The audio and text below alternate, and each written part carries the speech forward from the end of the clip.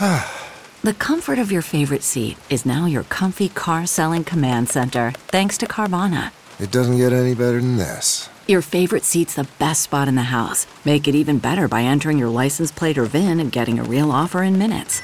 There really is no place like home. And speaking of home, Carvana will pick up your car from yours after you finalize your offer. Visit Carvana.com or download the app and sell your car from your comfy place.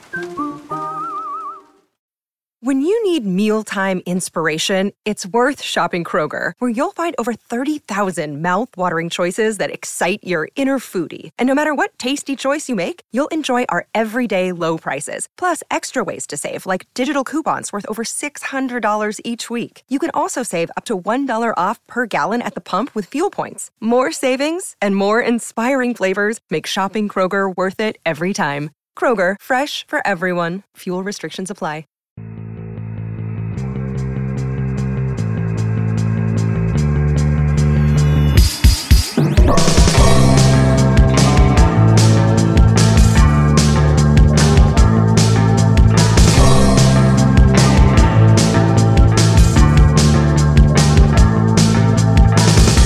This is Conspiranormal.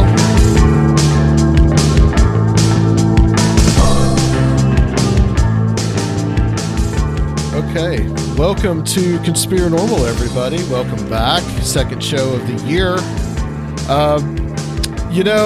This is gonna be interesting because I've never actually, I think, gotten a guest that was like this weird sequence of events that caused me to have one.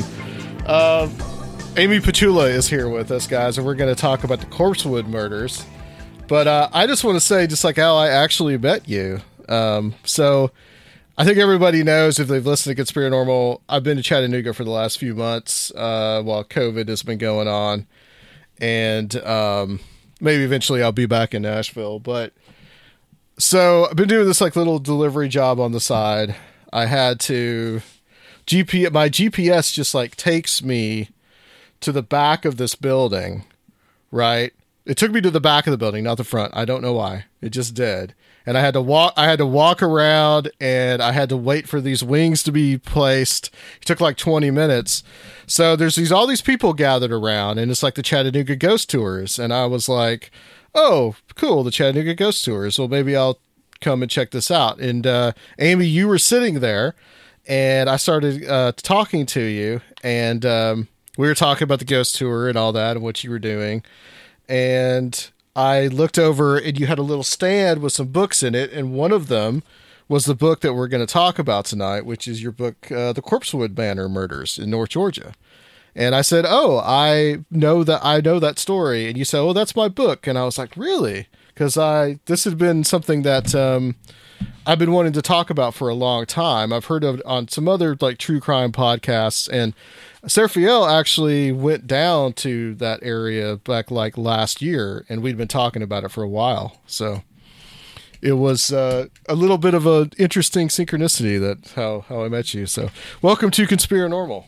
Well, thank you so much. I really appreciate you having me. I got to say, I have never had anyone say, I've never had anyone so weird on my show. Oh, no, he just meant the synchronicity and actually meeting you, I think. I can tell you that we've had weirder people. We've definitely had weirder people, okay? You're not a Martian secret super soldier, so our claim to be. So therefore, you're not the weirdest for sure. So this is an interesting case of the Corpsewood Manor murders, but I kind of want to just get your background first, and how you became interested, I guess, in what you do now with the Chattanooga Ghost Tour company that you run and that you own, and then also what particularly about this case struck you enough to write a book about it.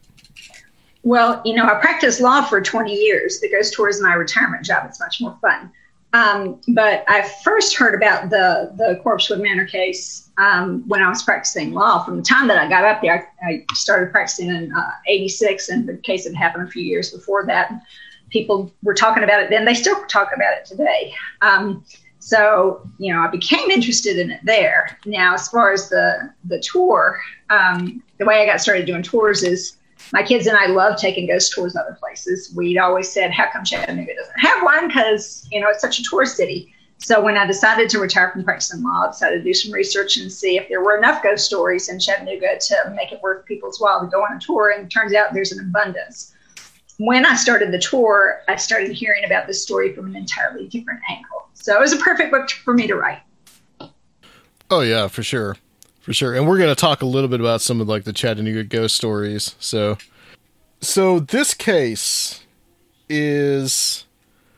it has that like real kind of sensationalistic thing with it, because it's all about these guys were considered like Satanists and all this type of thing.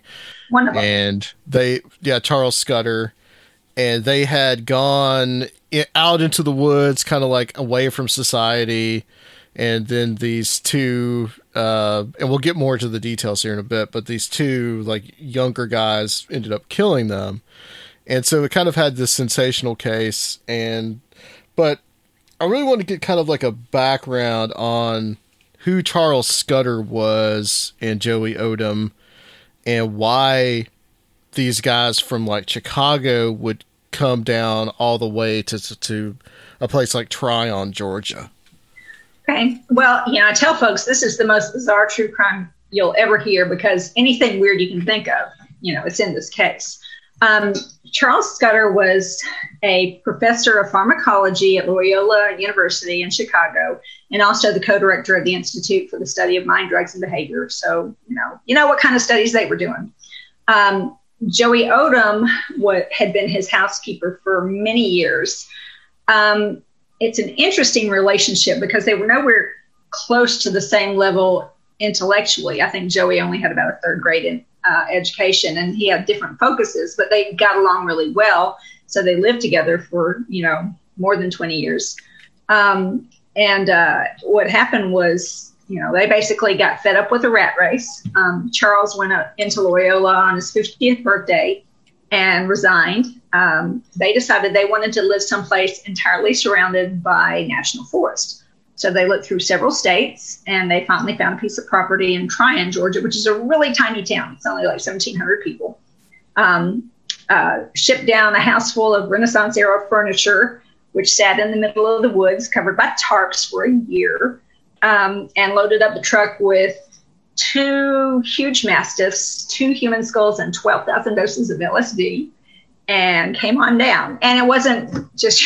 Of course, with these folks, it wasn't even just your ordinary Jeep. It had big inverted pentagrams on both sides of it. Now, honestly, I think it's because it had been a military vehicle before, but I don't think that was why they liked it, because Charles was involved with the Church of Satan. So.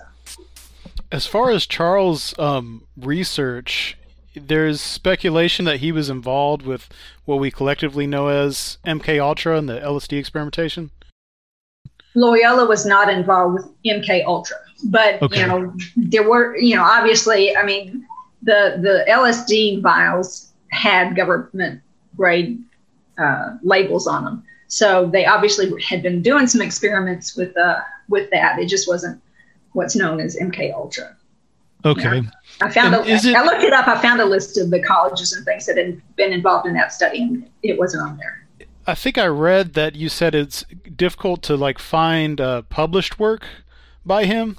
Is that true? Because it seems like someone like him would have a... He's published a bunch, but okay. Mostly they're obscure sort of articles and books and things like that. And it's on all kinds of different subjects. From psychology studies. There's a Mother Earth magazine article that he wrote about basically how to go out and live in the woods yourself. And that one's fairly easy to find. But he has a book on chess. I think actually I have that. I think somebody donated that one to me, like his personal book. I can't remember if that was one he wrote or one he had in his library, but he wrote a lot of different papers. But yeah, because they're not, popular articles or books or whatever. Yeah, they are hard. Academic stuff. But he was very interested in human behavior, and it seems like he had a lot of confidence. All the witnesses say he was quite the charmer, and it seems like he had a lot of confidence for being able to control situations and people's behavior. I want to put that out there because you'd wonder, like, why these people from big city Chicago, all these other things, would like go and feel comfortable in a place like this, because he did have a lot of confidence. It seems that he could talk his way out of things or keep some safety. He wanted to be off the grid. Like I said, he wanted to live cheap. He was a brilliant man. I would have loved to have known, both of them, and he was very well educated on a lot of different subjects. And yes, was supposed to be a fascinating conversationalist. But there are people that say, that he could convince people to do, whatever he wanted them to do. There are people that would say that, but he was very persuasive.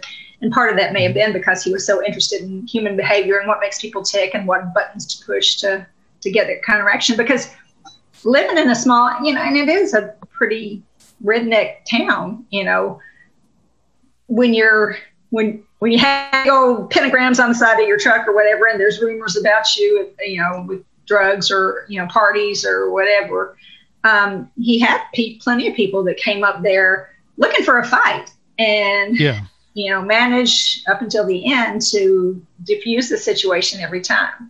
And for a little while, he diffused this one. In the late 70s, I mean, people, society was a lot different. People were way more homophobic, and you got to think, like, it would seem that it'd be kind of dangerous to be, in the middle of this place he wasn't really familiar with, but they did pretty good for quite a while. Yeah, like you said, he had a lot of confidence and projected that well, and he got along really well with people. Lots of folks were very fascinated with the idea about him, and then when they went up there and met him, discovered that they actually liked him. So my experience has been with small towns. Small towns will tolerate people they consider weirdos if they're weirdos. If there's somebody who lives someplace else, that's different. But, when you can claim them for your own, it's a little different. And that's the same place that, like, Howard Finster comes from. So there are other examples of eccentrics from the same area. Definitely, yes. Yeah, that was one of the things that really kind of struck me about his relationship to the people that were in the town.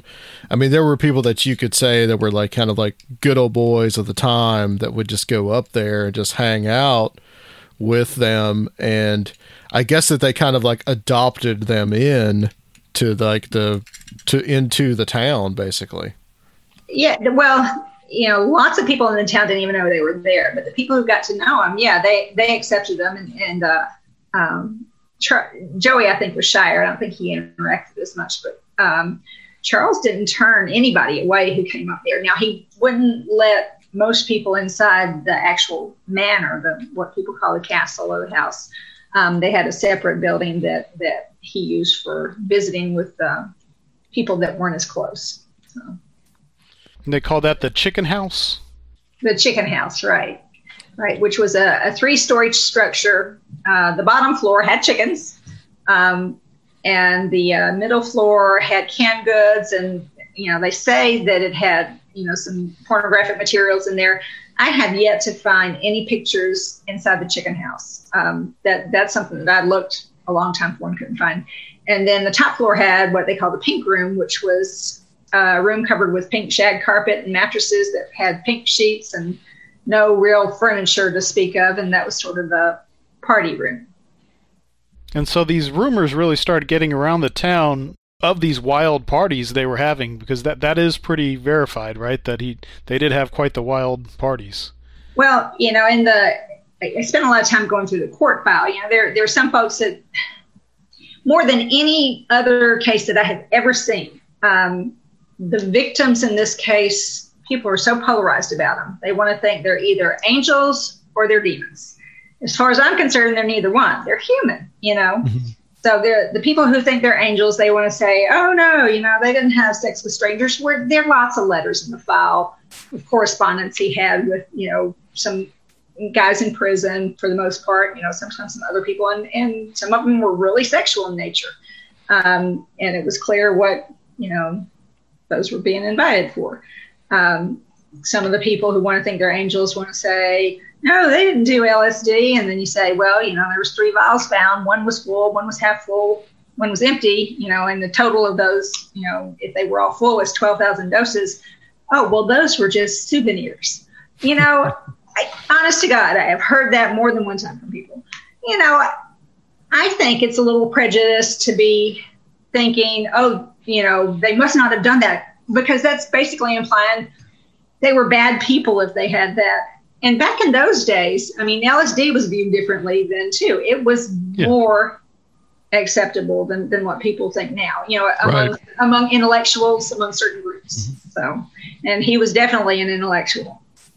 And he had worked with it in his academic career. Right. So he was familiar with it, I want to talk a little bit about his satanic beliefs and kind of like his involvement with the Church of Satan, because this is the big thing that the case really hinges around. And of course, this happens at the end of 1982. This is kind of like the beginning of kind of like the Satanic Panic era, so it has that tinge to it. But some of the things that were there on the property that kind of lend to that he was definitely like a Satanist, and what he might have actually, where he actually stood there. Was he like a LaVeyan Satanist? Like, what was his kind of status with Satanism? I don't think he would ever apply a label to himself. He, from what I understand, he knew, and conversed with Anthony LaVey before.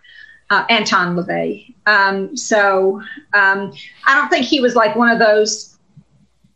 There are two different things people mean when they say Satanist. Some of them, they mean devil worshippers, which is not what he was at all. Devil worshippers are the ones who, want to do evil, do the devil's work, whatever. Satanists don't believe in the devil. They don't believe in God or the devil. They're atheists.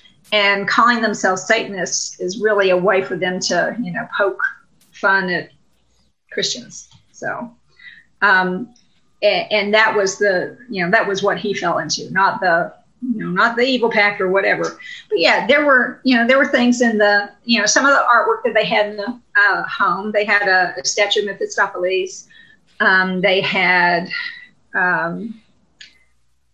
several other pieces of artwork that were bizarre, to say the least.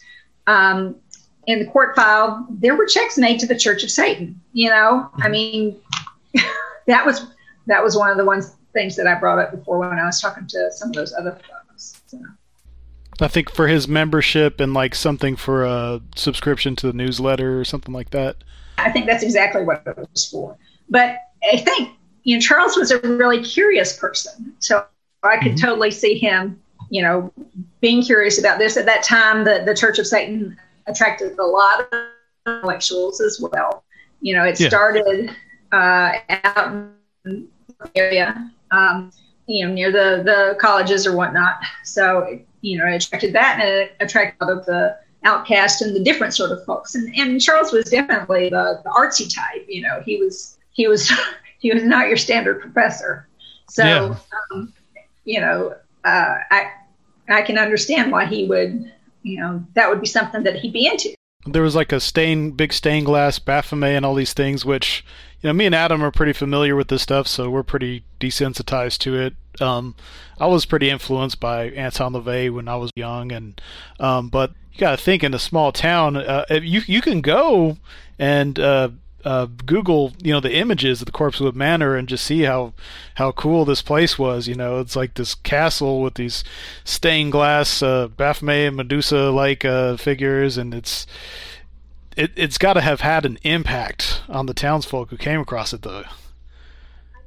I know at least some of the stained glass Charles created himself, but yeah, the Baphomet up on the chimneys. There were 4 chimneys. All of them had inverted pentagrams on them. So yeah, there was definitely some Church of Satan type imagery that was on there. And when you say about the townspeople, most townspeople would never have seen it, because to get to Corpsewood, you got to go till the road runs out, and then you got to go a mile on a dirt road, and you have to find the right turn, and you have to find the right pull off, and then you have to hike half a mile through the woods. So a lot of townspeople had no clue it was there because it really was, in the middle of the forest, so, on a mountain with a dirt road.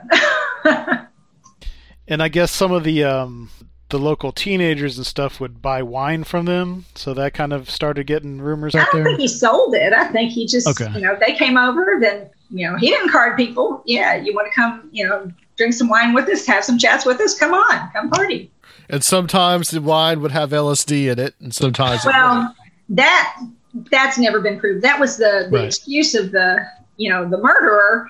He told his story about 9 times. The first 8, there was nothing about hallucinations or LSD or anything like that until they found the LSD tubes, or it came out, the defense attorneys found out about the LSD, and then suddenly the story changed. He even admitted, oh yeah, I was reading up on LSD in jail. Well, yeah.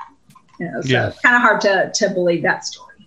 But it was kind of a popular place for the teenagers to go because they liked the guys, and he treated them like, people, not like kids. Yeah. Mm-hmm. Yeah. And so this is kind of how Avery Brock comes into the story. Yeah, Avery had been hunting on their property before. Avery was 17, I think. And Charles met him while he was out there hunting. And Avery had gone over and visited with them a few times and drank some wine and had a consensual sexual relationship with Charles. Not like a dating relationship. They just had sex, a couple of times. Tony West had gone with Avery over there once or twice before the murders, and he went and drank wine. He didn't have sex. I think part of the reason the murders occurred was when he found out about Avery doing that, he made fun of him, which Avery then got furious, and then of course not wanting to say, well, it was me, that I wanted to try it and see or whatever. Then he turns it around in his mind and puts all the blame on Charles. Kind of had an identity conflict and blame Charles's hypnotic powers or whatever. Right. Exactly. Yeah, Avery's never said anything about LSD. That was totally Tony that said that, by the way. So. And to point out, too, that Charles Scudder had a sexual relationship with Avery Brook. And he was 17 at the time. So, I mean, that's a little dubious. He was 17, but he had been out on his own for a long time. He was definitely an emancipated 17. He had a pretty bad home life. He had a pretty abusive stepfather. So he had, he'd been living with Tony in this broken down old trailer for a while. And I think before that, he'd been just kind of, couch surfing or whatever he could do because his dad had kicked him out. And you said the age of consent, I believe, was 14 at the time in Georgia. Yeah. When I started practicing law in Georgia, 14 was the age of consent. They've since raised it to 16, and I think they may have raised it again since then. But yeah, at that time, that wasn't statutory rape if you were at least 14. So yeah, that was a different time for sure. It was. So these murders, take us through like what the motive for the murders were, and like how, like basically the course of the murder, how they happened. All right. Well, the reason for the murders, like I said, nobody knows that for sure. But I think Tony just wanted. I think his reasons were just mercenary. He just wanted to rob him. But Avery, like I said, Tony'd been making fun of him, so he got madder and madder. And so he's the one who actually came up with the idea, the 17-year-old who'd never been in trouble before in his life, came up with the idea that he wanted to torture him. He wanted to rape him with a soldering iron. There's a little problem with that. In the first place, they thought they were going to find a soldering iron there. They didn't have one, obviously, because they had no electricity. But, I mean, that's a pretty violent, fantasy to come up with. So I think the two of them had different motives.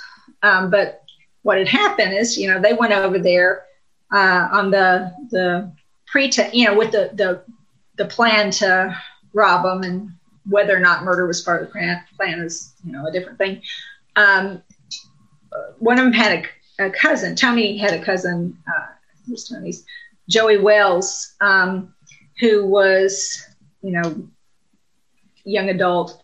He had a date with a girl named Teresa Hudgens. His first date, and I have no idea why Tony West says, "Hey, why don't you guys come go with us up to, the place up on the mountain?" I don't know if he, thought it would make them more likely to let him into the house or what. I still have never heard anyone come up with a reasonable explanation for that. Yeah, I want to point out that these guys are not like they're not criminal masterminds. No, they are not. Especially not Tony. Tony'd been in plenty of trouble before, and had not learned his lesson from it. Yeah, what was the story about him? Not to diverge too much, but like when he was a teenager, he shot like his 3-year-old. Shot and killed I think it was a 2-year-old nephew. He was basically saying, "Oh yeah, guns don't hurt you," and playing sort of. Well, I don't know if he was trying to play Russian roulette, but he pointed the gun right in Kit's face, pulled the trigger, blew his face off. Good. Yeah, I mean, it's a horrible. I mean, what kind of teenager even thinks of something like that? There's so much weird stuff in this case. So much just bizarre. But he did that, and then later he'd been in jail. He escaped. It was just a misdemeanor, I think, because he escaped before he was convicted instead of after. But, he was over with his uncle, I believe it was, playing poker, and he got mad about the poker game and shot his uncle. His uncle didn't die, thankfully, but he was just a bad seed all around, the two, how the two of them wound up living together, I'm not real sure, because they were pretty different from each other. Yeah, this was somebody that should not have even been in society. Out on the streets. Yeah. Right. He should have just stayed locked up. And after all this, he did. But it's just a shame what happened to a couple of good guys because he was out. So anyway, the four of them go riding around, and they're huffing glue. It's called Toodaloo. It's a mixture of glue and a couple of other things that aren't really very good for your brain. So they were like, hey, let's go up there. We can get some free wine. So they, decide that's a good idea. Pull up there, and Charles comes out. Says, sure, come on up. So they're up in the pink room, drinking. And from what I understand, the wine that he made was pretty potent. It wasn't always tasty because he would make wine he experimented with it. He would make it from vegetables, The people I've heard said some of the fruit wine was real tasty. Some of the other stuff was just nasty. But anyway, it was potent. So they're up there drinking. And then Avery makes an excuse to go out, and he comes back with a rifle. And Charles did manage to originally defuse the situation. He made a joke out of it. He was like, bang, bang, I'll play your game. And Avery laughed, and he put the gun down for about 20 minutes. But then later on, he picks it back up. He ties Charles up. He'd gone into the kitchen where Joey was cleaning up the dishes from supper, and killed both Joey and the dogs, the two mastiffs that were there. The mastiffs were just sleeping. They weren't doing anything to him, but and Joey wasn't doing anything to him either. They just didn't want to have anybody else around they had to deal with. They had been asking before, trying to get an invitation to get inside the house, and Charles was very insistent. No, we're going up to the pink room. So after that, they carry Charles down. They force him to look at what, where Joey was laying there dying. And I think that just kind of, Charles lost all will to live at that point. And blamed himself, for what had happened to Joey. And they wound up shooting him as well. They wound up shooting him 5 times. I don't know if you. Well, do you want me to talk about the painting? Yeah. Well, yeah. Let's definitely bring that up here because this is the perfect place. This is one of the weird aspects of this case. Right. There's a lot of weird aspects, but a couple of years before this, Joey had a nightmare and told Charles about it. Charles got up and painted it. And the painting shows Charles gagged with 5 bullet holes in his head. And that's exactly how his body wound up being found. He was gagged with 5 bullet holes in his head. The murderers didn't see the painting. They didn't know anything about the painting. It's just one of the really, really bizarre coincidences in this case. Yeah, it's weird. You can image search that too. And then what did Charles say when he first saw Joey laying there? Like, didn't he say, I asked for this or something like that? Yes, that's exactly what he said. I asked for this. He was blaming himself, because he had let him in. I'm sure that people had brought up to him before, hey, do you really think it's safe to be as trusting as you are, and to let just anybody in? And he realized too late the dangers of that. If they would have seen the interior of the actual manor, they would have realized probably that they weren't as rich as they thought they were. I don't think so. I think they were crazy. What they really thought was that they had money hidden someplace. So even, and they had lots of stuff. This was a really, really tiny place. I think it was like, around 1,500 square feet on both levels. So, around 750, 800 square feet per level. That's really tiny.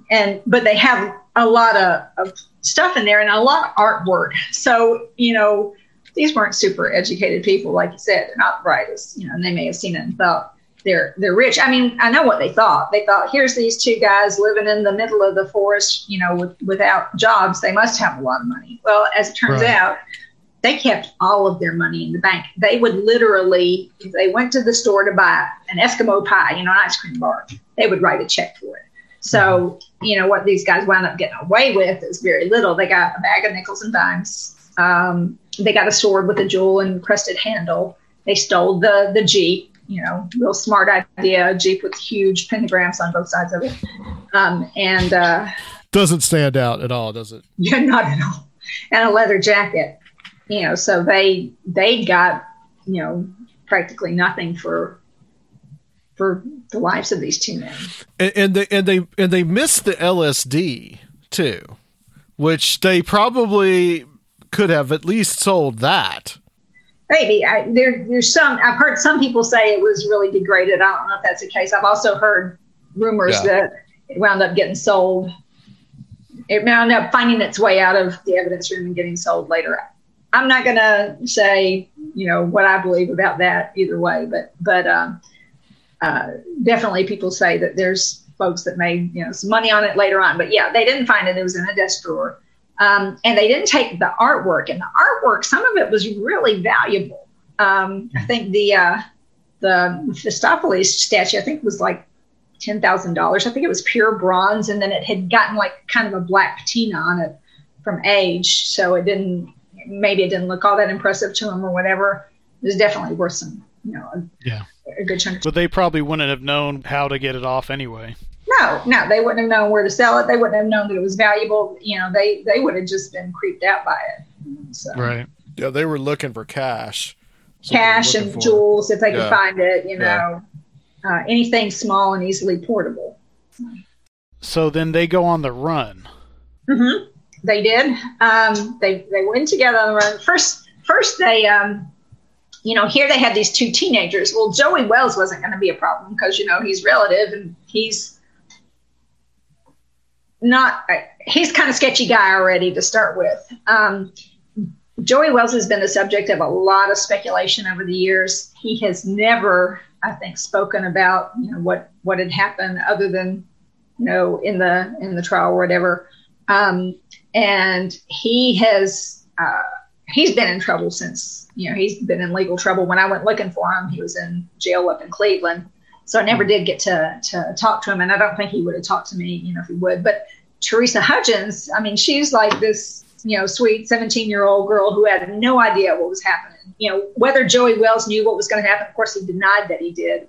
But Wes said that he was in on the planning of the whole thing. But Teresa had no idea about what was going on. So they had to do something about her to keep her silent so they could get away. So they basically kind of had their relatives hold her for a week before finally releasing her to give them a chance to get away. And then she went to her family, and they said, you better go tell the police or they're going to arrest you too. So, so that's what she did. And that's when they, found out what had happened. They'd already, I think, found the bodies by that point, because one of their friends had come by and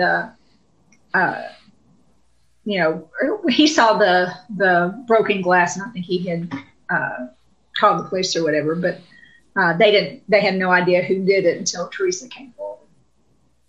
What was that initial law enforcement reaction to the crime scene like? Well, probably some of these guys had heard about the place but never been in it. So, I'm sure some of it was just kind of gawking at some of the, the things that were around, because it was definitely beyond the ken of what you usually see in small town Georgia, the Church of Satan stuff, books about sex, books about, a lot of intellectual stuff too, but, definitely some pornography in there as well. And, a lot of some of the furniture that was supposed to have carvings of, sexual things on it or whatever. So, I'm sure that they were a little overwhelmed, with all of that to start with. Was there ever any repercussions for that family because they had kept her silent? Like that almost seems like criminal conspiracy all of its own. You would think, but I found that part really strange in the book. Chattooga County, Chattooga County in the first place is small town. Everybody knows everybody. The sheriff knew absolutely everybody. And, Sheriff McConnell,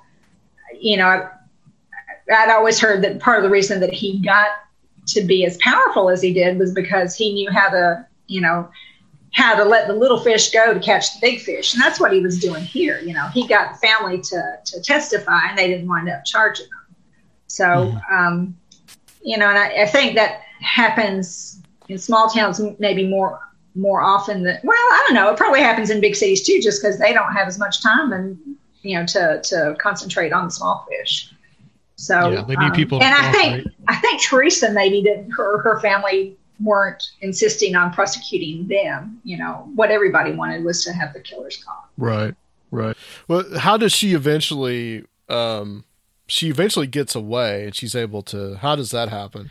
I think you wrote that she used an excuse of seeing some other friends or something and then was able to get home. Right. I think that's what it was. Yeah. And I think probably by that time, if she managed to get away really relatively easily, I think they were probably kind of ready to have her go too. Yeah. So, so she managed to basically slip away from them and make her way home.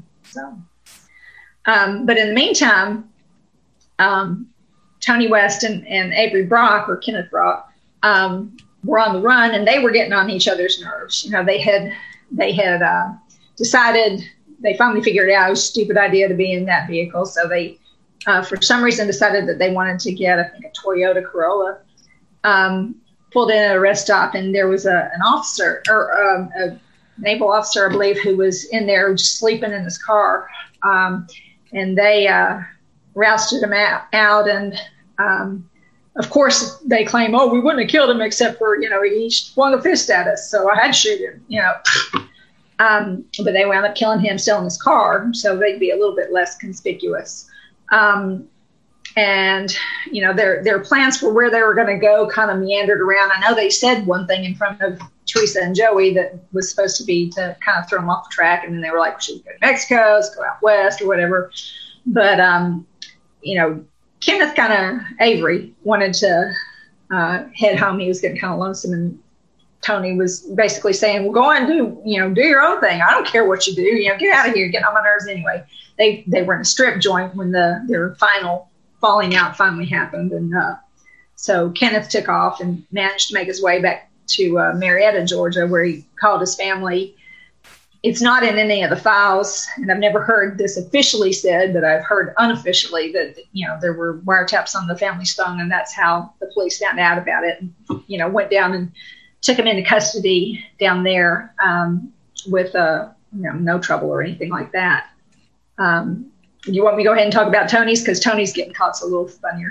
Yeah, that I really do want you to talk about that, because that is really, really interesting. Well, and we'll talk in a little bit about one of the rumors that's come up since all this has happened is that, there's a curse. You take a brick from corpse wood, bad things happen to you. And one of the things that people say most commonly is that, you have car problems. Well, these guys had their car died that night. That's why they took, the Jeep. But so Tony gets lonesome himself, decides he's going to go home. He's coming home on Christmas Eve. Pouring down rain. And I don't mean just sprinkling or whatever. It was like sheets, torrents coming down. And his car runs out of gas right across the line between Georgia and Tennessee. And there's a bar over there. What was it? The Palomino Club? Yeah, Palomino Club, yeah. Palomino Club. Kind of a seedy joint. He decides, if you know Rossville Boulevard, it's all seedy. So yeah. That's true.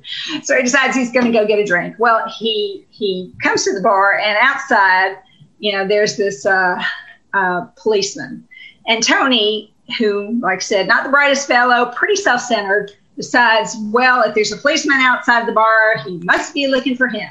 So he comes up to the guy outside the bar with his arms outstretched in front of him, like ready for the cuffs. And the guy's like, what are you doing? He's like, well, aren't you going to arrest me? He's like, well, what for? And he says, well, for murder. Murder? What are you talking about? And he says, I killed those two guys in Chattooga County. Now, this is a Chattanooga cop. He hadn't heard anything about murders over in Tryon, Georgia.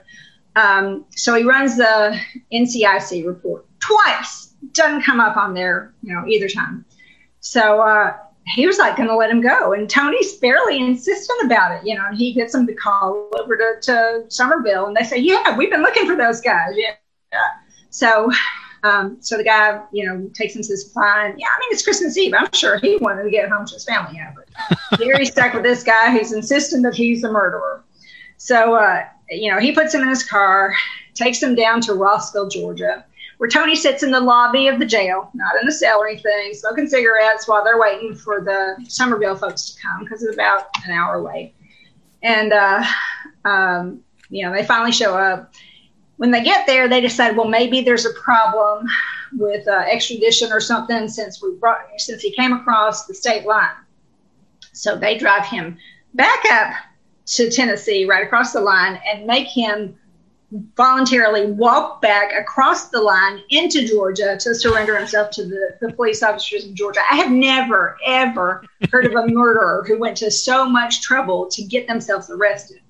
So it's like a scene out of a Coen Brothers movie. Right. So that's how he wound up getting arrested. So. Yeah, I love that story. For sure. That's one of my favorite parts. So now there's 3 murders on their hands. Right.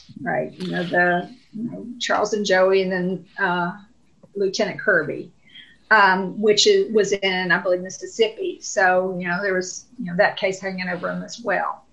And the judge, Judge Loggins, was very insistent on getting this case tried because it was a huge sensational case. This thing got national coverage. This thing got international coverage. European tabloids were having helicopters fly overhead over the castle because, they had the roads and all roped off so that they could take pictures up there. And they wanted the publicity from it. So he insisted on getting this to trial quickly. So the prosecution had to rush and get everything together. Avery wound up pleading to life, but the prosecutor, Ralph Van Pelt, he's a judge now. I love Ralph to death, but he wanted to seek the death penalty, and Judge Loggins, was basically like, you're never going to get the death penalty for those queers, because that's just how Judge Loggins was. I'm not saying that's appropriate language. I'm just saying that's how it was, which made Ralph more determined than ever that he was going to seek the death penalty. And he got it, when they went to trial. So after that, though, because it had gotten rushed so much, they had a bad pool that they picked the jurors from. It didn't have enough women in it because at the time, Georgia, or that part of Georgia anyway, was using what they called blue ribbon juries. Basically, they had jury commissioners that went out and handpicked from their buddies the people who were going to go in the jury pool. And, believe it or not, it didn't accurately reflect how many, men or women or, black or white or wealthy people or not, were in there. It was not a jury of their peers for sure. So it wound up getting overturned. They finally got the case transferred away from Judge Loggins, and had a special judge that would accept the plea, because he tried to plead guilty to life in front of Judge Loggins, who had initially made him think he was going to take it. And, in the middle of the plea, he's like, no, I'm not going to take this. So, but that's how the case finally got wrapped up. And so Tony, after being tried one time, did eventually plead to life. And still in there last time. They're both still in jail and still alive. Last time I checked, Tony, I believe I'd heard that. Well, yeah, I know that I'd heard that Tony had AIDS. So, but I guess he's getting medical care in jail. So. Yeah, it seemed like such a weird technicality to kind of go back and retry the case. That was definitely something that his lawyer just, I guess, found or something like that. Well, it was something that the DA had warned the judge that he was worried before they ever tried the case to start with, that was going to be a problem. But the judge was insistent. He was going to hear this case, and they were going to. You said this judge was not concerned with getting appeals or things being overturned later. He always just kind of wanted to have his judgment. Oh, I've heard Judge Loggins say before, well, the appeals courts may overturn me. They've done that plenty of times before, but I'm going to go ahead and do what I think is right. So. He kind of seems like the caricature of an old Southern judge a little bit, A little bit, yeah. And one of the prosecuting attorneys, you says, was the partial inspiration for Matlock? No, not a prosecuting attorney. Bobby Lee Cook. Defense. Okay. Yeah. Bobby Lee Cook represented one of the families of the victims in the property case, the civil case that came out of it. Okay, that's right. Because there was a big fight, it was a big issue about who died first, because Charles had a will and Joey didn't. And Charles's will left everything to Joey. So if Charles died first, then he had disinherited his kids, then Joey's family would get everything. If Joey died first, then Charles's family would get everything. So yeah, they had the issue about that. And Charles's family wound up getting most of it. I think they finally eventually reached a settlement, and Joey's family got a little bit of stuff, but not much. So.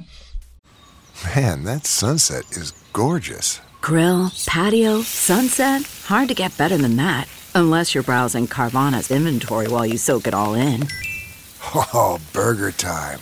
So sit back, get comfortable. Carvana's got thousands of cars under $20,000 just waiting for you. I could stay here forever. Carvana, where car buying meets comfort meets convenience. Download the app or visit Carvana.com today. And you mentioned earlier how some of the stories got changed during the trial when the LSD was discovered. The LSD was probably discovered during the search, but right. The prosecution didn't tell the defense side about it until a couple of weeks before trial. They said, "Oh, we didn't think that was relevant." It kind of is, but whether it had anything to do with this or not, it's one of those things where you got to let them know. And so, yeah, at that point, then, Tony had confessed several times before probably he even got lawyers. But his story changed substantially to, oh yeah, I was hallucinating and I saw myself rise out of my body, and I thought the dogs were little lions, and that's why although he wasn't the one who shot them, but that's, well, supposedly, and the trees were glowing. All this stuff that was basically based on, when he heard about the LSD, he started looking it up, in the whatever he could get his hands on, or talking to people in prison about it or whatever. And like I said, he did wind up admitting that during the trial, that he'd done some research about it while he'd been there in jail. And so the story became completely different then. Mm-hmm. So how did the judgments eventually fall on both of them? Like I said, Kenneth or Avery pled guilty to a life sentence, because like I said, he was 17. He was young. He hadn't been in trouble before. Tony was like 40 or something. He was good, but older, had lots of criminal background. So, so like I said, they insisted on asking for the death penalty. He got the death penalty, but after the appeal, after it was overturned, then they wound up getting away from Judge Liggins, and he got to plead to life instead. Because of the jury issue. Because of the jury issue. Okay. Right. Let's move to some of these weird, almost like supernatural kind of aspects of the case. One of the things that struck me was when they discovered the bodies, and I guess it had been a couple of days, but, there was kind of like, and of course decay would have set in, but there was kind of like this lingering smell around that area. I know that there's a documentary that was made by these religious right-wing nuts that put all kinds of stuff like that in there about, oh, there's all this demonic stuff around. I don't know that I really remember, because it's been a while since I've read the whole thing, what it was that you were talking about the smell. I tried to watch some of that documentary, by the way. It was pretty painful to watch. But the coolest thing about that documentary, when I very first thing when I started writing this book, I wanted to open it with a quote from the poem Tiger, Tiger, Tiger, Tiger, burning bright in the forest of the night. So I had gone ahead and put that in there. Well, then later on, a friend of mine said, what you ought to put in there at the beginning is the quote from Hosier's Take Me to Church. And I was like, oh, that'd be great. And so I moved it to the middle of the book. Hosier, of course, never gave me permission to use that one, but it stayed in the middle of the book. Well, after I, had started writing or whatever, had gotten most of it written, then, I finished this. I know I sent it to my publisher in December. So early November, I finally got to see, right before I was, all wrapped up with it, got to see the documentary, and it had audio that had been made of Charles on the last day of his life, the day of the murder, playing his harp and reciting that poem. So that was one of the really, that just blew me away. My jaw dropped. I couldn't believe, and I actually didn't believe that was actually the day of his murder. I thought, there's no way that's just too much of a coincidence. But then I hunted down the info, and sure enough, it was. Have you heard that, Adam? The what? The recording? No. The recording she's talking about, yeah. No. I think I have it. You want me to see? Yeah, I heard it on the it's on the Church of Satan has a tribute page to Charles, and they've got the recording on there too. Yeah. Oh, do they really? Well, here, okay. You want me to play it? Sure. Yeah.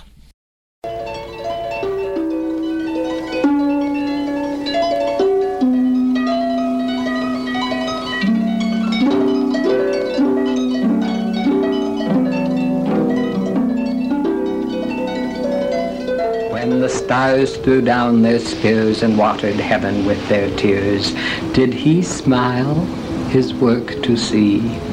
Did he who made the lamb make thee? Tiger, tiger burning bright in the forests of the night, what immortal hand or eye dare frame thy fearful symmetry? Yes, that's haunting, got the harp going, and yeah, that's and when it was one made, of those. Yeah. That day, there's a lot of weird stuff, and then that's a synchronicity itself, in that you were already going to include some of that. Yeah, I mean, it was the first thing I wrote, the first thing, and then to have that come up. But there was a lot of weird stuff when I was writing this book. I would, when I went to the library, I had to take, because my publisher needed really, really high-res photos. So I had to take like my printer scanner with me so that I could copy it really high-res. And when I was at the DA's office and taking ones of like the Judith Neely case or whatever of the pictures, worked fine. Went to the county library to make copies of the pages of that booklet that the newspaper had released back then. Wouldn't work. Went to the clerk's office to make copies of some things that, in the court file. Wouldn't work. I eventually did get those things, but I mean, the thing wouldn't turn on.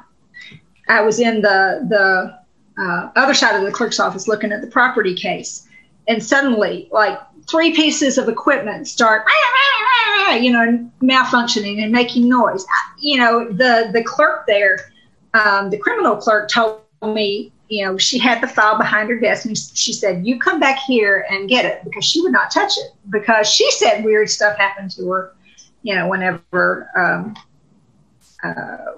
she touched the file. So that's what I did. Every time I'd go over, I'd just go, get it myself so she wouldn't have to. But then the weirdest thing was after I'd turned the manuscript in. Do you want me to talk about that? Yeah, sure. Yeah. Yeah. I mean, this was, I love this story. I had, I've been working at a computer for months, and, my muscles were all knotted up. So I went to go get a massage. I already sent the manuscript in. And so I'm talking to the masseuse, he's this young guy, and I said, "Oh yeah, I just finished a book." And he said, "Oh, what's it about?" It's like, "Oh, it's about these 2 gay guys, in Tryon that got murdered." He's like, was that a long time ago? And I said, "Yeah, it was back in, 1982. And he said, "Well, I went out there before, when I was a teenager, when I was in school." He said, "Me and my buddies went out on a dare," which that happens a lot. A lot of teenagers, I think, still even to this day, go out there on a dare. Yeah. And now, like I said, to get to this place, I told you how complicated it was. And the little parking area, I don't think it would even hold 2 cars. And then you have to hike half a mile through the woods. Well, they said they got there, there's no other car there. But they hiked down through the woods to the ruins of the manor, which had been burnt not long after all this happened. Here's these 2, they said, kind of ragged-looking guys sitting in lawn chairs in the middle of the ruins, like around where the dining room would have been. And they chatted with them a little bit. They told them, "Oh, yeah, we come out here on the same day every year." And this was just, and he said that then he and his buddies went, they were exploring in the woods. Some they came back, the guys were gone. He said that the guys had been really kind of disturbed about the noise running up and down the road. Now, you'll remember I said, Charles and Joey came out there because they wanted some peace and quiet and away from the rat race. When they came back, they were gone. They didn't know where they went. There was no car that apparently brought them there, and it was quite a ways to get there. So they had no idea where they came from. Anyway, this was all just sounding too familiar to me. So I said, was this in the wintertime? And he said, "Well, I don't know. It might have been. It was cold out." And I said, "Well, what'd they look like?" And he said, "Well, one of the guys was bigger, and then one of the guys was smaller." And I said, "Was the smaller guy blonde and the bigger guy had dark hair?" And he said, "Yeah." And I had a picture in my car that at the time I thought it was Charles and Joey. Turns out it was Charles and some other guy. But I thought it was, the 2 of them at the time. So I brought it in.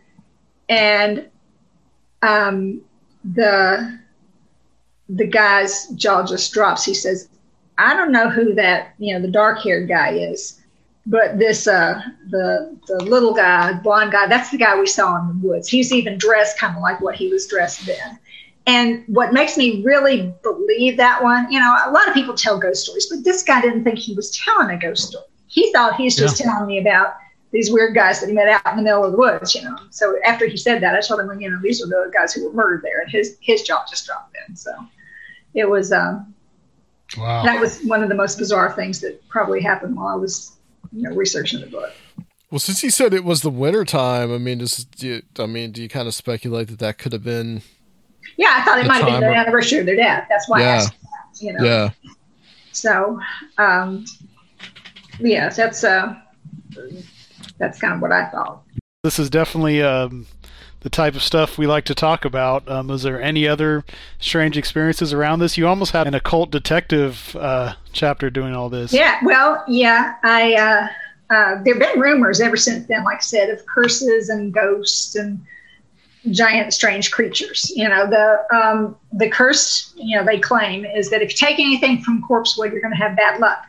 And what a lot of people like to take is a brick. And there's a whole big old pile of bricks that people have brought back because they took it and they had bad luck and, took it back. Some of the people I know dug up some of the bushes, and I don't, those people I think just, I know I heard at least one of them say that they burned it or something. One of the police officers who was there the night that they found the bodies was bound and determined that he was not going to be there after dark. Well, of course, he wound up getting stuck there after dark because, when you got a murder investigation, you do whatever it takes. And on his way out of there, according to him, I forget it was the transmission or the carburetor fell out of his car. I didn't even know that was possible, There's one of the guys that I talked to who was, they were like neighbors and were, friends, whatever. His dad knew him. He was a kid at the time. But he said that Charles had, during his lifetime, had been trying to talk the guy into selling him his car. And the guy was like, no, I'm going to sell my car. And Charles says, you're going to want to sell me your car, before long. And later that day, according to the Sun, I wasn't there, so I can't vouch for it, but all 4 tires fell off the car.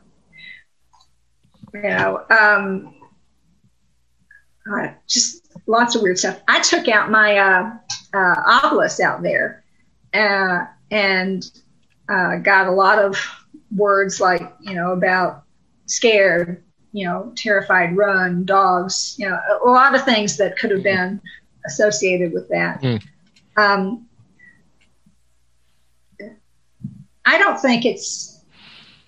think for a while, a lot of people said there were a lot of bad things that happened for a while. I haven't heard of bad things happening since Howard Finster died, and that's why my book originally kind of did a contrast between Paradise Gardens, and Corpsewood Manor. There are some people, Mark Fultz, who's a friend of mine, and he's a psychic and paranormal investigator that was around here before. He swears that he knew some of the actual devil worshippers, not Church of Satan, but some of the devil worshippers that had befriended, Charles before. And he says that, Charles had invoked a demon. I don't know about that. I've heard people contest that or whatever, but sometimes people do things in jest or for fun that, wind up having some bad consequences. But like I said, since, Howard was, he was doing God's work in his painting. I don't know how much you or your listeners or whatever know about Howard Finster. He is a nationally known folk artist. His work's been displayed at the Smithsonian. He lived in Tryon, this town of 1,700 people too. And every one of his thousands of pieces of art that he created has a number on it because he said he was trying to get the last piece put on. He was trying to get done. And apparently he, right before he died, he must have thought he got the last piece put on is my understanding. But, he didn't start painting until he was 60. He had been a bicycle repairman and a street preacher. When I first heard about Howard Finster, it was when I was in the courthouse and they'd be saying that crazy Howard Finster out there, there you go, out there preaching on the courthouse steps again. Somebody go do something about that. And so then when I heard he was famous folk artist, I was thinking that can't be the same person, but it was. He said God told him to start painting sacred art. And he says, "Oh, I can't paint." And God says, "How do you know?" So his first piece of sacred art, he took out a dollar bill and painted a picture of George Washington on the side of an old rusted tin metal structure that they have out there. And his sacred art includes pictures of, Elvis and Coke bottles and like I said, George Washington, as well as angels and things like that.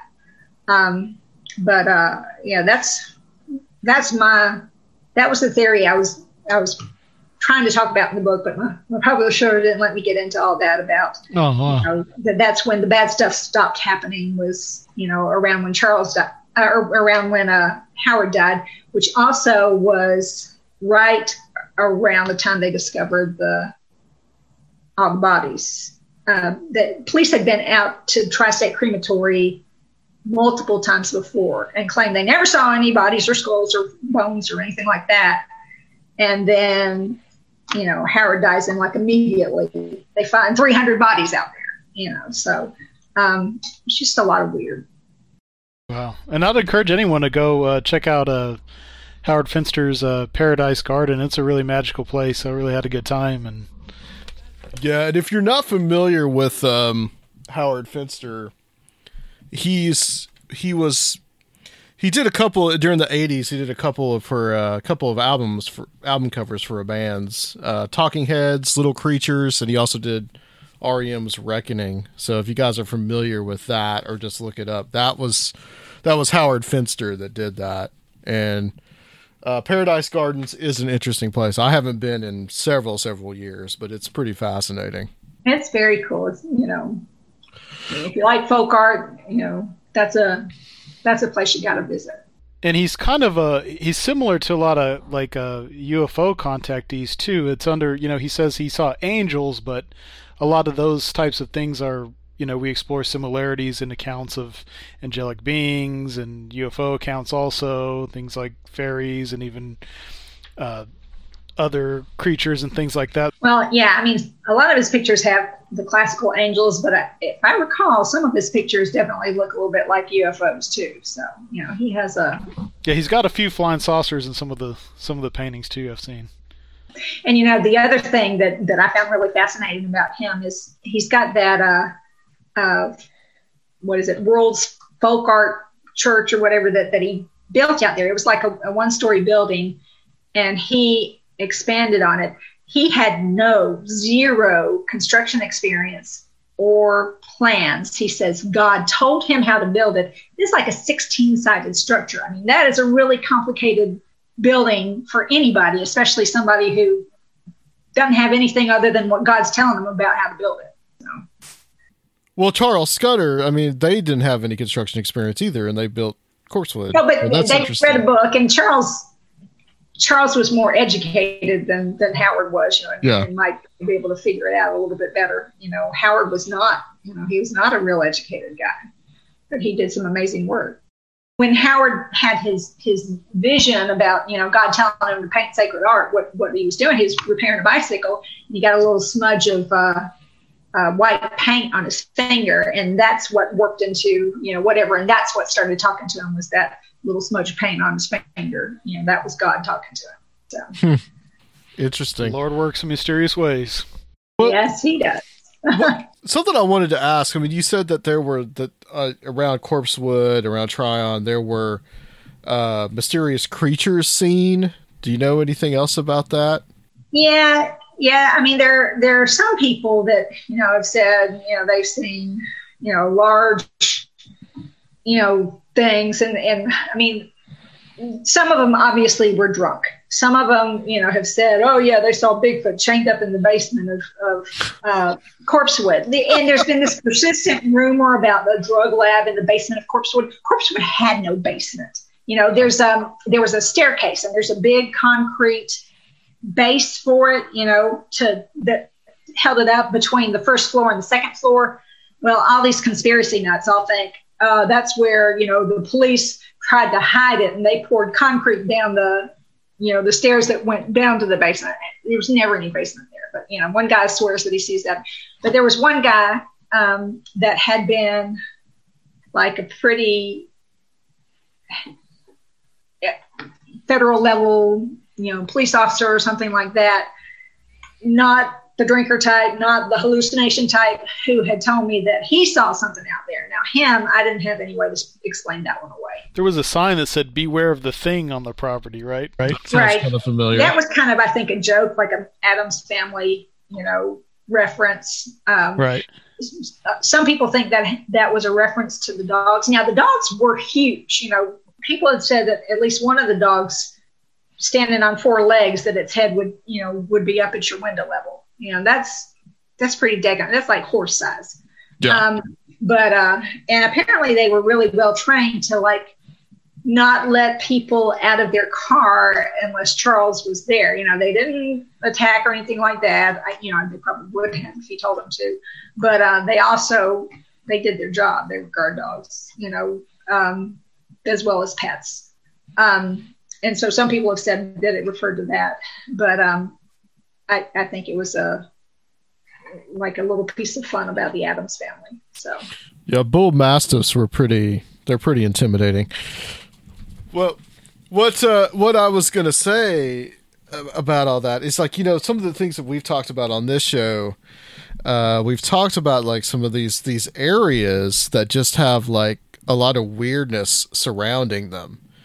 And it almost seems like this area is like that, because you've got Charles Scudder, Joey Odom just kind of, being attracted to this land.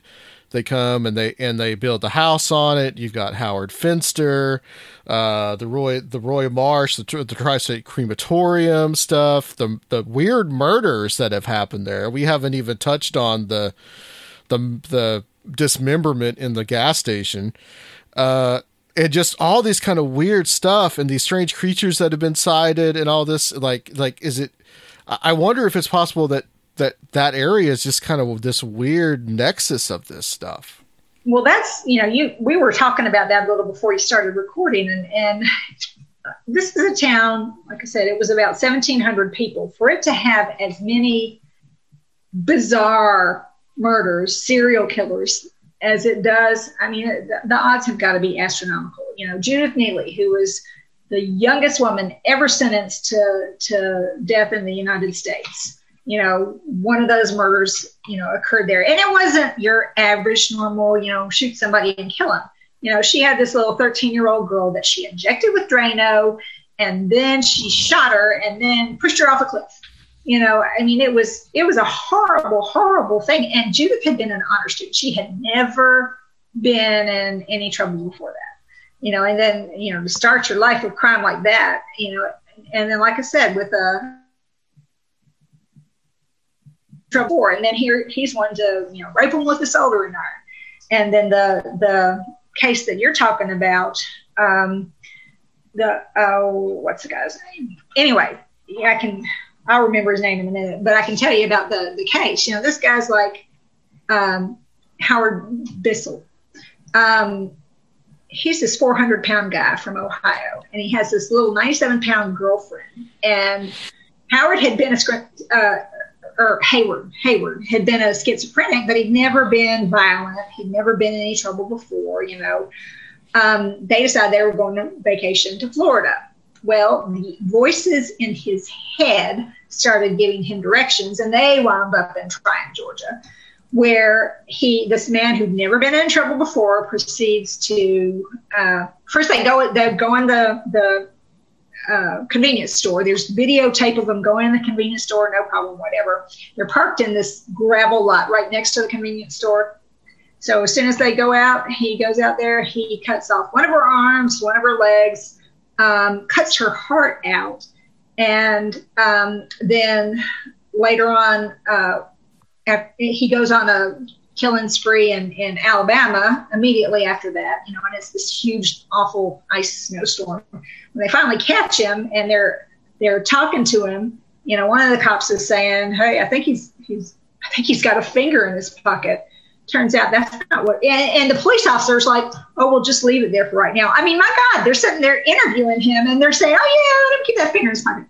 And so during the interview, he pulls the thing out and starts chewing on it. It is not a finger. It is her esophagus. So, just bizarre. And then, like we said, Tri-State Crematory, bizarre. Just lots of bizarre stuff that seems to be around a nexus in that, or did at least for a while seem to be in a nexus around that tiny town. It's kind of stopped. I think that Corpsewood's a real peaceful place right now. But up till Howard's death, there was a lot of weirdness. And I was telling you before we started recording that I went to that gas station, and unbeknownst to me, that had taken place there. Yeah. Make sure to put a photo of it in there so you can track it down if you're doing your own little investigation. It's interesting that it stops with Howard Finster dies. Well, I think he was sacrificing. He was giving God his life and doing God's work. And he's the one who said, I need to get the last piece put on before I die. And from what I understand, he believed that he had shortly before his death. And so I think that I think it was a sacrifice thing, and the bad stuff stopped happening. That brings a whole new dimension to Finster. Yeah, it sounds like he was maybe like transmuting the negative aspects and energy maybe into something positive, and then you get an end to all the negative stuff. Right. Something. I mean, I can't sit here and say it's true, but it just seems the whole area, all the stuff that happened around there is so weird that just made sense to me. That's why you find a timeline in the back of my book. Like I said, my publisher made me take out a lot of that stuff, but if you look at the timeline, you can kind of get the idea of what I was talking about. So. Yeah, there's some friends of ours that do a podcast called Pennyroyal, and they talk about their hometown of Somerset, Kentucky, and it's kind of similar. There's a lot of weird murders. There's just weird stuff that happens there. And so as I'm reading this book, I'm just like, wow, this sounds a lot like what goes on there. And Adams, Tennessee is very much, I think, is kind of similar with the Bell Witch stuff. There's similar mythology because with the Bell Witch case, I mean, people say if they take something from the cave, they'll have bad luck.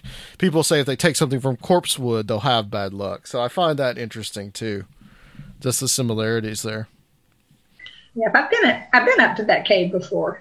Don't ever go if it's been raining a lot. You're basically walking through a creek. So real quick, I got the timeline here, and you've got 76. Howard Finster has a vision to create sacred art. 76 through 77. Joey Odom and Charles Scudder move to Tryon. 82. The Marsh family moves to the Tryon State Crematory grounds. Also 82, Scudder claims to create a demon. 82, Finster buys World's Folk Art Church and converts it to look like a giant wedding cake.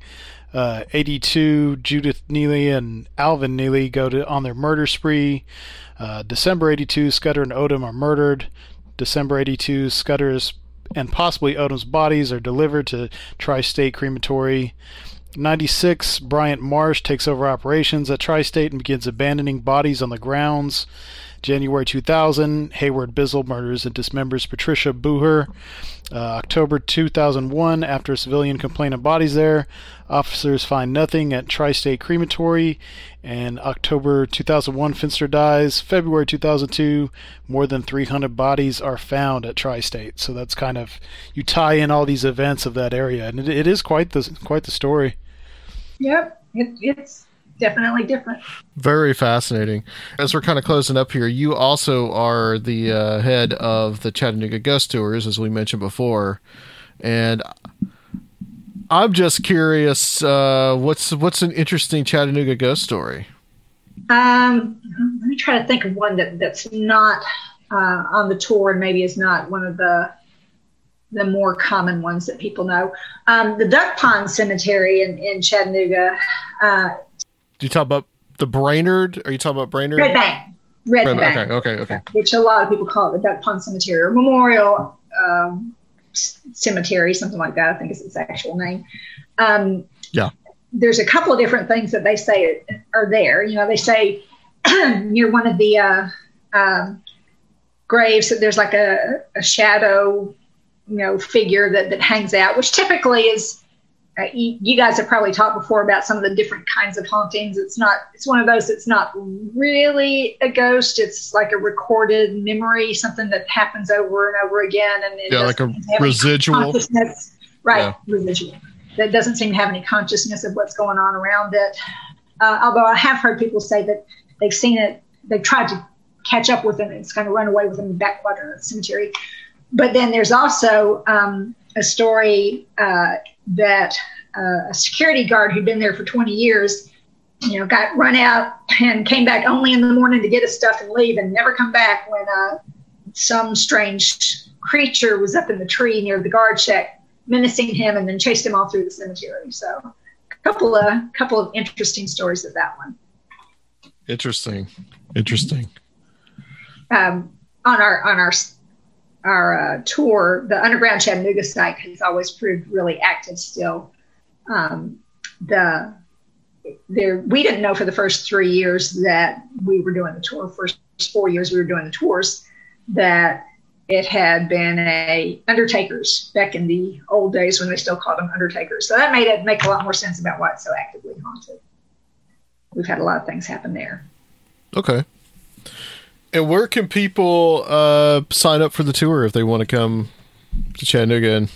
Yeah, ChattanoogaGhostTours.com. Right now, we're only running one tour and one hunt. It's our best tour, which we've won a lot of national awards with. It's a Murder and Mayhem tour.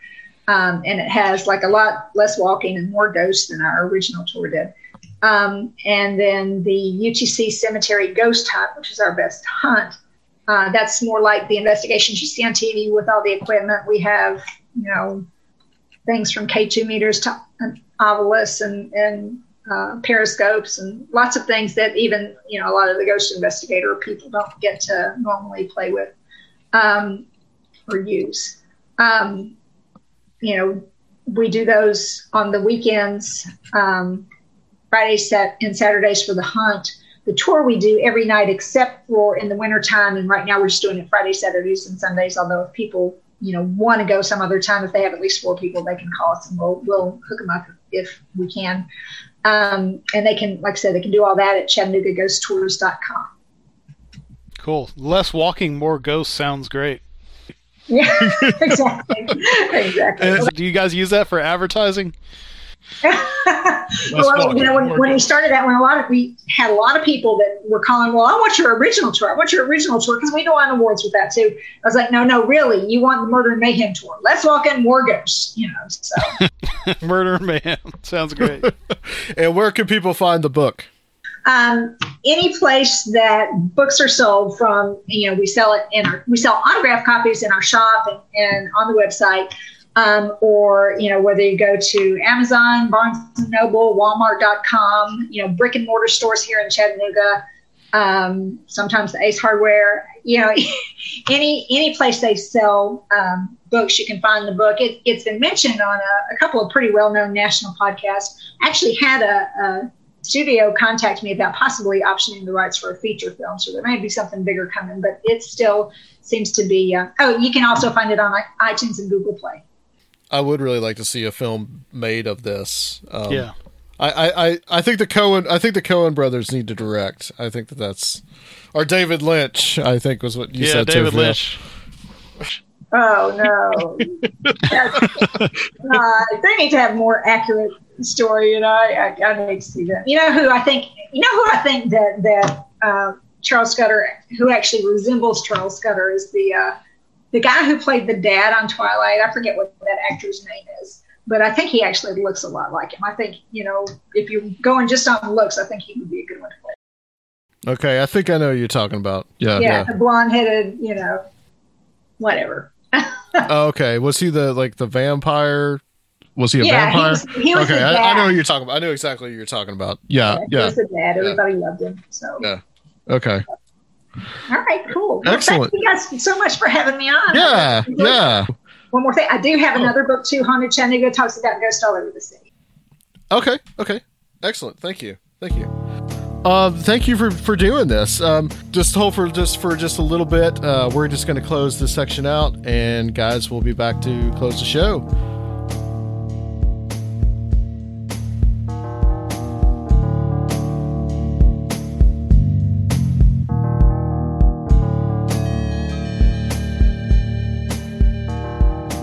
All right, welcome back, guys, to the show. We'll do a brief outro here, as we always want to do.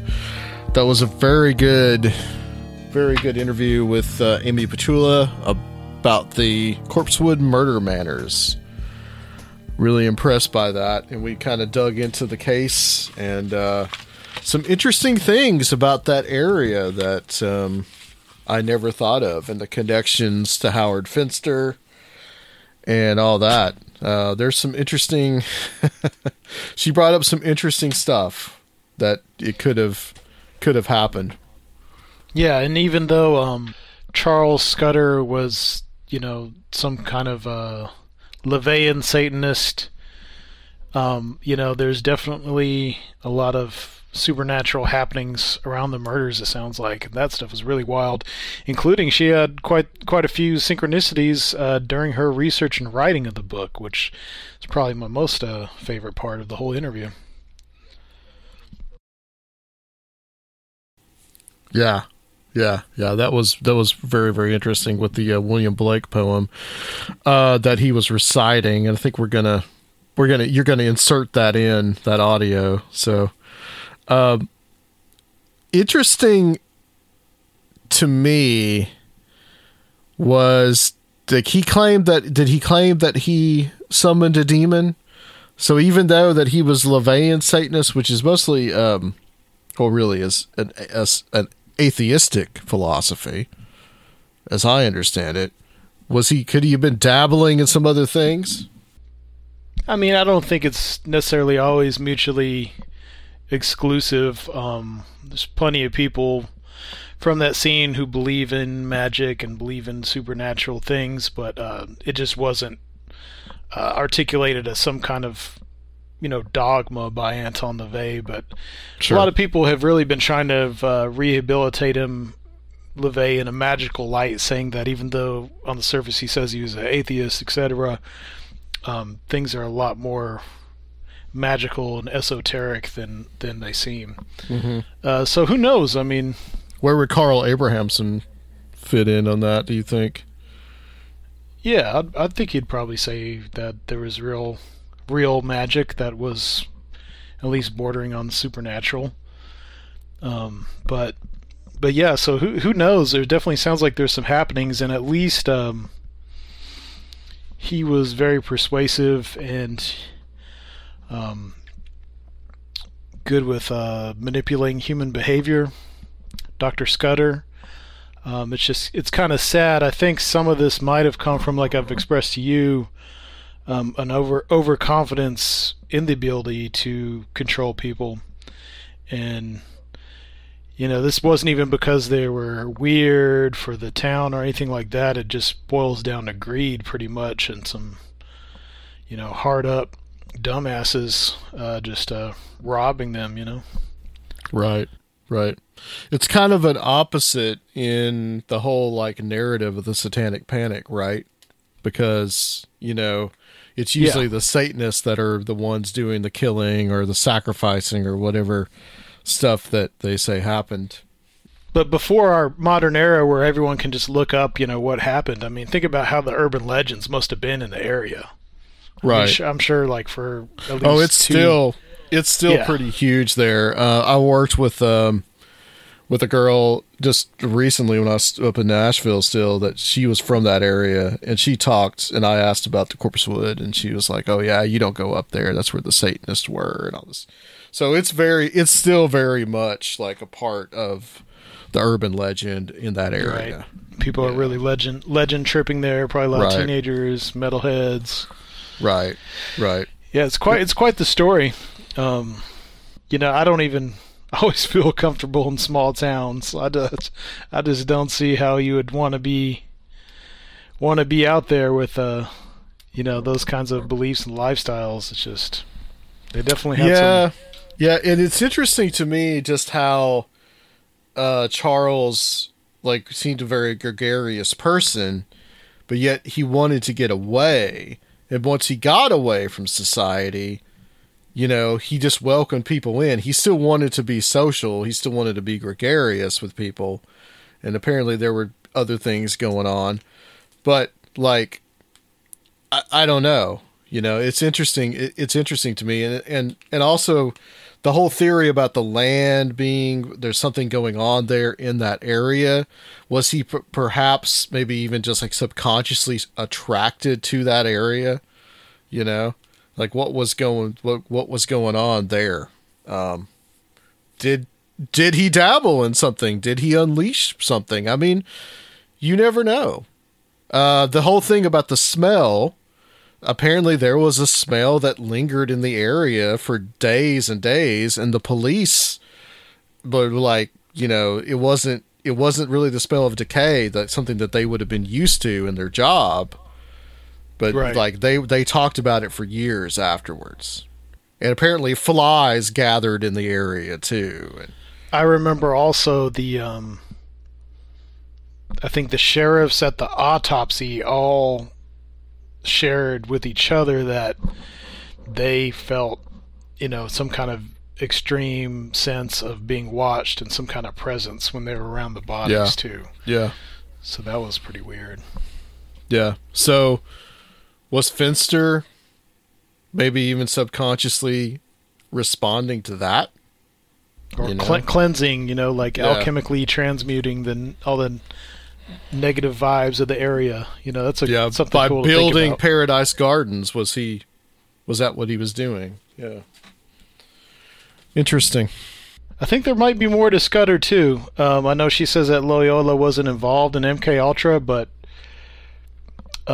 you know, being involved in LSD experiments back then, you know, he might have been privy to some stuff too. Like, who knows? Mm-hmm. You know, without getting too conspiratorial, I'm sure people have already gone there with that, and you know, put him in league with like people like Aquino and other other types who dealt with mind control and were involved with the Church of Satan. Well, I mean, you're already in the Church of Satan, so you're already messing around with weird shit anyway. So, I mean, it kind of is what it is. I don't really, you know, interesting little crossovers there. Okay, well, I mean, I think that's it. Unless there's anything else you want to add, we're about to record That's just great. We hope to keep in touch with Amy Petula. And I guess she's got the whole ghost tour down there too. You should probably check out one of those ghost tours.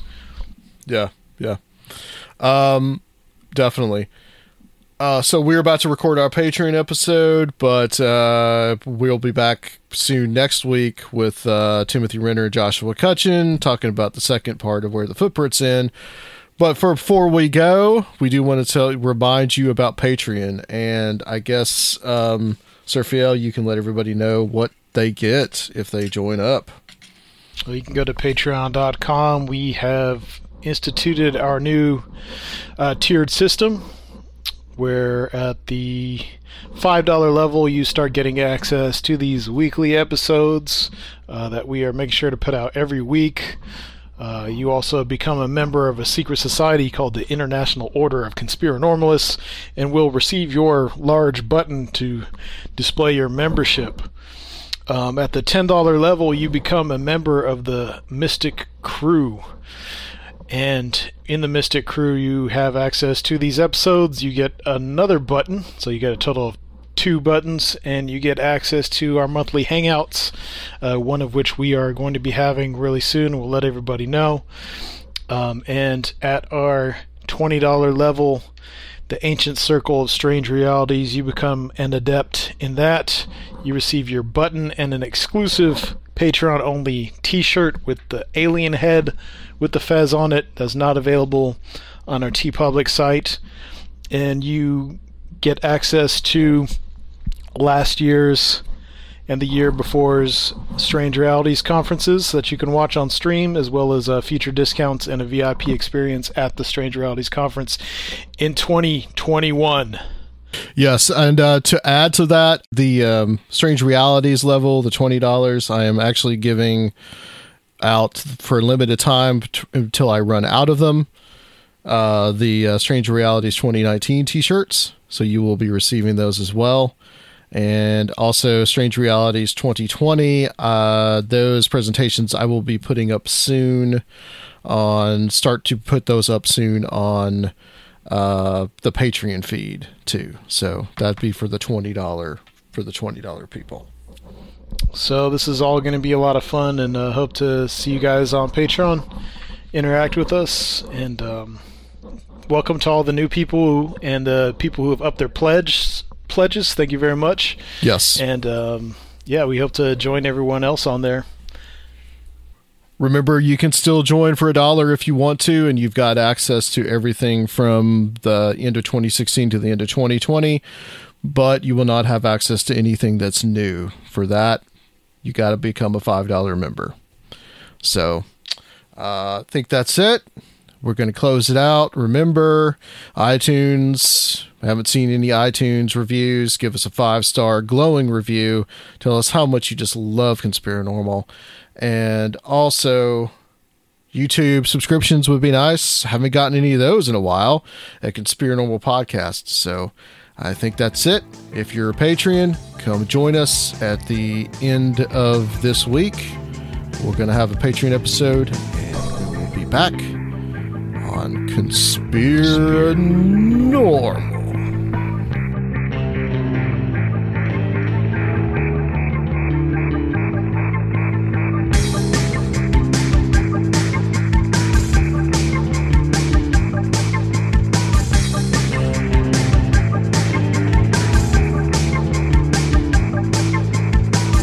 If you would like to help the show, please consider becoming a Patreon at www.patreon.com/conspiranormal, or leave a one-time donation at conspiranormal.com. And please check out our YouTube channel, Conspiranormal Podcast.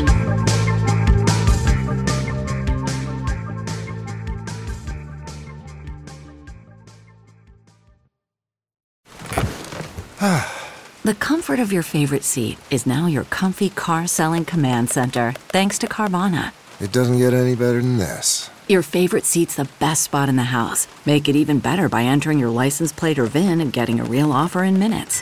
There really is no place like home. And speaking of home, Carvana will pick up your car from yours after you finalize your offer.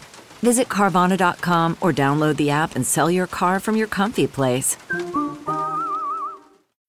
When you need mealtime inspiration, it's worth shopping Kroger, where you'll find over 30,000 mouth-watering choices that excite your inner foodie. And no matter what tasty choice you make, you'll enjoy our everyday low prices, plus extra ways to save, like digital coupons worth over $600 each week. You can also save up to $1 off per gallon at the pump with fuel points. More savings and more inspiring flavors make shopping Kroger worth it every time. Kroger, fresh for everyone. Fuel restrictions apply.